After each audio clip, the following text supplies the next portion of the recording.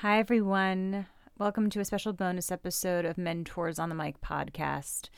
This episode is sort of inspired by what's going on right now. We have a lot of deadline articles for those of you in the industry, specifically involving casting directors and self-tapes. So we always had self-tapes. Auditions were always self-tapes and in-person auditions. And then when the pandemic hit, everything switched over to self-tapes. And while theater auditions have started to go back to in-person auditions, and film, TV, and commercial are primarily right now self-tapes, with the exception of maybe callbacks and chemistry reads, which are done sometimes in person or on Zoom or on EcoCast Live. The majority of auditions primarily are self-tapes. And there's just different sort of things going around right now. We're talking about self-tape privilege, which I'm going to go into in a bit, but it's the idea that there are some people who are able to afford better quality self-tapes, whether they go and hire places to help them produce it or they have a self-tape studio. I mean, I've seen some self-tape setups that are amazing, right? Where entire rooms are devoted to self-tapes and the quality of the sound's amazing. We have mics, we have multiple lighting options and professional tripods and backdrops and different color backdrops. And someone like that has more privilege maybe than someone else who's in a small apartment in New York, for instance, and has to I have to sort of break down and set up every time I do every time I do an audition. And that's fine. I mean, but there's some people who can't even afford to get the lights and can't afford to get a backdrop. They just use, the wall, plain wall in the background. And so there's different setups, and there's a talk about privilege, and there's also talk about casting directors charging for specific services, right? To record auditions and to offer, feedback, because we're not getting any feedback as actors for these auditions. And so I made an Instagram reel. It's been shared, 60 something times or whatever. I haven't looked at it in a while, and has had a few thousand views or whatever. And, it's because I really want to do a panel. I want to host a panel of casting directors, actors, and agents and managers where we talk about some of the stuff that's been going on. Since the pandemic started, a lot of casting offices are charging more and more for services, and a lot of people are really upset about it. So this particular episode is actually just a compilation of various casting directors talking about what they want, what they're looking for in self-tapes, right? And it's much more simple than you think, and it's nice to hear the reassurance. So not only did I compile some of the past episodes we've had with casting directors like Julie Tucker, Jenny Ravitch, Julie Schubert, Kim Graham, but I also have an upcoming episode with Maribeth Fox from Laura Rosenthal Casting coming this Monday. And I also asked her about self-tapes and her tips on self-tapes. And, this was before all that came about, but she also mentioned self-tape privilege. So let's start off with Maribeth Fox from Laura Rosenthal Casting. The full episode will be available this upcoming Monday, the 13th. And yeah, I had this idea for this episode last minute, so forgive me for the transitions. I literally just had to record things in between clips, and normally I would do it much nicer, but I wanted to get this out this week. So thanks. And here we go.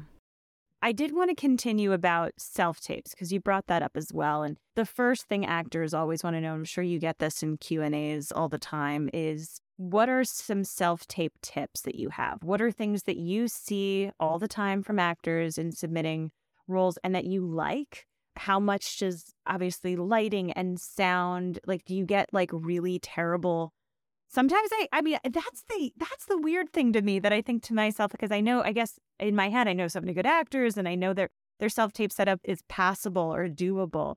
But I do hear that a lot from casting directors on the podcast, that they're just yeah, sometimes I have to try to blow out the sound because it's I can't hear it, or the lighting is so bad and I can't see anything. And I'm just who are these actors that are Man. Yeah, it is. Unfortunately, the bad news of the self-tape game is it's actually a question of privilege.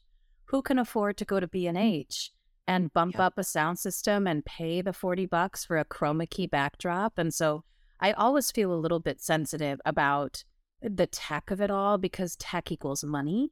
So I think what's most important is, and also actors have really figured it out during this global pandemic thing. Like the tech is so much better than it's ever been.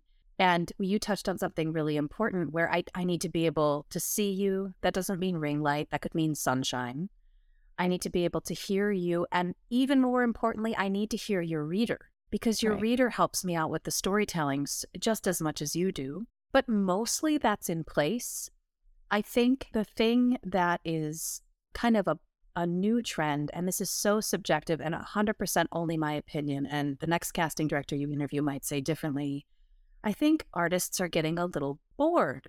And so what I'm starting to see is almost people taking on the job of self-tape as a short film and, being very literal, like, oh, this scene is in a kitchen, so I will tape in my kitchen. And the thing about that is, even though I've never gained an attention deficit disorder diagnosis and don't think I'm really prone to it, I think sitting in my Brooklyn bedroom all day long watching hours of self-tapes causes me to be distractible. Right. And I think that, the addition of a lot of props, very literal wardrobe, moving, I think the key to a really good self-tape is knowing that one side of your brain needs to be for self-tape and one side of your brain needs to be how you'll do it when you have an awesome self-tape and you book the job and you're on the set. The movement should be really simple. The framing should be chest up and decent. The eye line, I need to see your eyes because I don't get a sense of your personality in the room anymore. And that's a real miss. I don't get a sense of your whole body. All I've got is your eyeballs. And so actors are trying to DP themselves and go into these cheated profiles. I'm like, but I'm missing your work. Just have a good eyeline, please. And then there's still really bold, amazing work that actors are doing. Playful, curious choices. And I think you have to be extra brave these days as an actor to make those brave, bold choices because you're not getting instant feedback in a room. And because there's, more and more, I'm sure you've experienced this, every script is becoming confidential. Yeah. And that's not a casting call. That's other people way above our pay scale saying, oh no, we cannot possibly release this low budget indie to the masses. And it's like, well, it's not Star Wars, so I think we're okay. Yeah. And then it doesn't give actors a tonal clue. So as an actor, if you don't have the background, how do you make those brave, playful, bold choices? Yeah. And not fear that someone's going to call you too big, theatrical, over the top, all the horrible things that actors are noted with. It's a tricky space. All right. In season 1, we had a wonderful episode with Kim Graham, who's at Judy Henderson Casting. She cast me in Homeland. She does a lot of different projects. And I asked her about self-tapes, and this is her answer. Charmaine Johnson wants to know what makes self-tapes stand out. Are there any big do's and don'ts that you see? No, I mean, honestly, in this time I've seen all of the self-tapes, and it really is just about the performance, the choices. And obviously I do think make sure your lighting is good. Yes. See your face, you're not washed out. Right. You have a note. I've seen a lot of tapes that end up being really washed out. So Okay. there's no features and that's not good.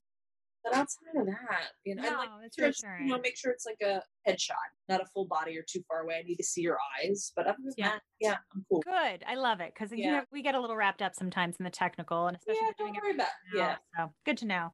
And watch it back. You'll know if it's a good tape or not. You know what I mean? I think a lot of actors send in their tape without looking at them. Yeah. And just take a look. You can tell in 2 seconds if it's good quality tape. Good.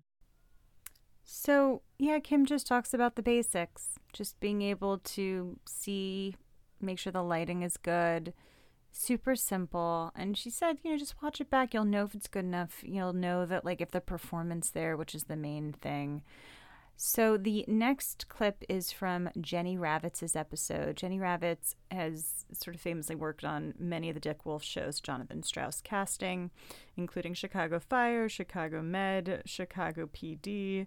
She's worked on the FBI shows, FBI International, and even sometimes Law & Order, SVU. And she right now is on her own since that last episode aired, and she's doing lots of theater and wonderful stuff. And so here's what she has to say about self-tapes. And yeah, here we go. I actually did over on the beginning of the pandemic. I did a self-tape do's and don'ts on my Instagram. So you can go to that and even check out my ideas for solid self-tapes. But my big thing is we have to be able to see you and we have to be able to hear you. It is outrageous to me that sometimes I will get self-tapes where an actor is in total darkness and I can't hear them. Yeah. And I go into my little editing software and I bump up the volume all the way. I can't send that to my team. Yeah. So, and I'll call the agent or the manager or the actor and I'll say, hey, you have to redo this. Yeah. And they'll say, oh, hey, well, when do you want it? I'm like, well, the deadline was an hour ago, so I need it in 5 minutes. You got to jump on this thing. And that might not be something that you can do. The self-tape just has to be a good enough quality. And of course, we're being forgiving of the fact that you don't have a film studio in your apartment. Some people are just taping against a blank wall, and I'm totally okay with that. But we do need to see you, turn on your lights. Hearing you, seeing you. Yes. And and understanding you. And I think the big thing is that everybody just wants to throw paint at the wall with these self-tapes, and they don't take consideration into things like moment before. They don't take stock of where they are in the story. And if we're in the room together, I can remind you of those things, but you have to do a little bit more of that research and that care into your own scene work, because it can look really strange. I had a character at the very beginning of Chicago PD, and it was a dad whose daughter had been accidentally shot. And it literally, the first line of action read at the top of the side, you could not miss it. It was right by start. It said, "This scene is still hot." Okay, so that says to me, scene is hot, and that there's ambulances and sirens and people crying, and it is loud and intense, and this is seconds after his daughter's literally being loaded into an ambulance, and that's how the scene starts. Wow. And I mean, some of these guys were reading it as if this happened 10 days ago, and they were the calmest, most even-keeled guys. And I was like, I knew that if I just got in a room with them and I said, hey, happened 30 seconds ago, they would change everything. But we didn't have that time for that adjustment. Right. But I knew if they'd just given it a little bit more care, if they'd seen that the scene is still hot and really took into consideration what that meant, then they would have gotten the point of the scene. They would have gotten that story. And you have to be the storyteller. All right. So you see, she really didn't talk about how well produced the self-tape is, and how, the backdrop needs to be a certain way. She's talking about the moment before. She's talking about technique. She's talking about performance again. Our next clip is coming from Julie Tucker of Tucker Meyerson Casting. They do a lot, both movies and television, including The Equalizer, Dexter, New Blood, Hunters, The Affair, Designated Survivor. The list goes on and on. And Julie was on last season 3 of Mentors on the Mic. It's a great episode. And all of these episodes, the links will be in the show notes. So if you just want to go and listen to that, go for it. But this is Julie Tucker. And some of it begins right now with the self-tape practice.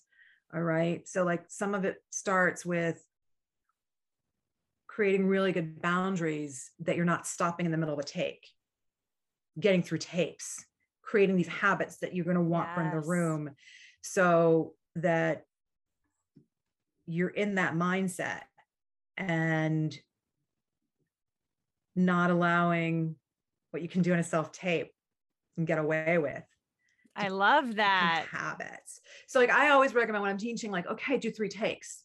That's it. Give yourself a boundary of 3 takes. Give yourself the boundary of making it all the way through a take, no matter what happens. Yes. Because auditions are all about recovery. Your work on set is all about recovery. And here's the thing. When you go back and look at that take, you might be like, oh, that mistake that felt, whoa, was and the take was so gold. So what happened in the room so much with me and actors is actors would stop. I'd be like, why? You just stumbled a little bit. It's a little, like it's not even anything that anyone else would see except for you and me, because we're in sync at the moment. The take was gold. And then it's really hard, because it's really hard to then the actor to drop back in, because the muscles, it's a muscle. It's like it's a muscular thing in the body. So it's really important when people are doing self-tape that they hold that themselves at the same accountability that they would if they were in the room. So that's the work, and it doesn't become, that's a really good tip. It's a really good habit. You're right, for us to work on, because we have the luxury of being able to stop and start however much we want now. But like when it will go back at some point to in person, or even just when we have like the Zoom audition type things, right? Where you're just like, all right, this is live. This is as live as this can be in my home. There's still that, you don't want to have that habit, like you said, of just wanting to stop and start, or feeling like internally we're doing something not the way we want it to, and then having that be something that debilitates your audition or takes you away from what you're doing. Because chances are no one else will realize that whatever internally is going on in your mind, that you're like, I'm not nailing this, like I'm not doing all the things I prepared. It's like, it's still fine. It's there.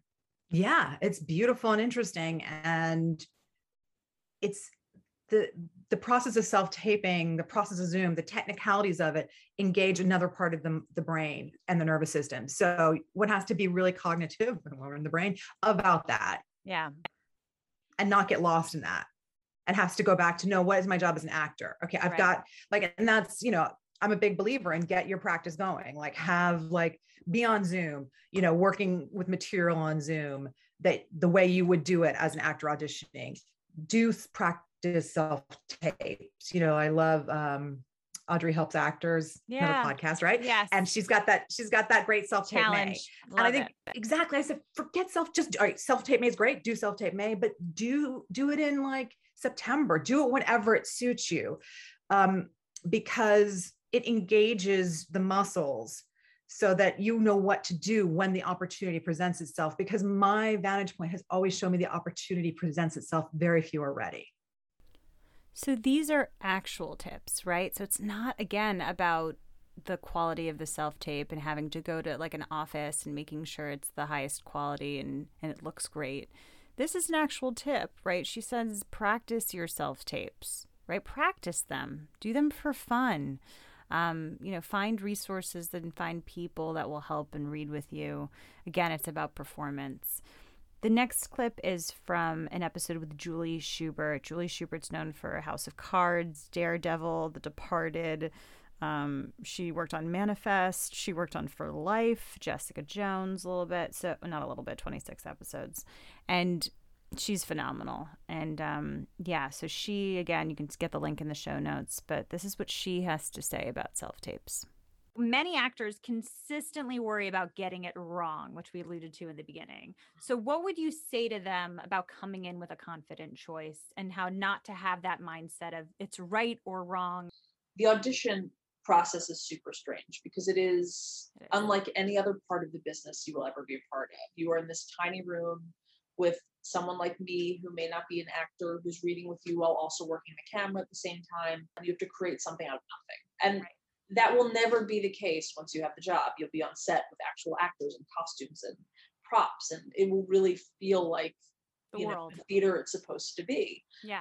But in an audition situation, I think people get psyched out about it. They're like, well, I have to do what they want. What do they want? I don't know how to do what they want. And it's not about that. It's about what you bring to the table. I love that Julie Schubert really understands the plight of the audition and how it's very unnatural. And while she refers to something about being in the room, there is something to be said about that being as a tip for the audition and not worrying so much about what so many other people think, which is what Mary Beth Fox talked about earlier, or she at least talks about it in the full episode. But the idea that we can't worry so much about what other people are thinking. There's too many people in the room to try to figure out all of what they're looking for in this one role. You just kind of have to do what you want to do. And our next and final clip is with Allison Kirshner, who has done so much, everything from, she's worked on The King of Staten Island, she's worked on Bros, the movie, she's worked on Crashing and The Big Sick and Inside Amy Schumer, and the list goes on. So she was on the end of our last season of season 3 of Mentors on the Mic.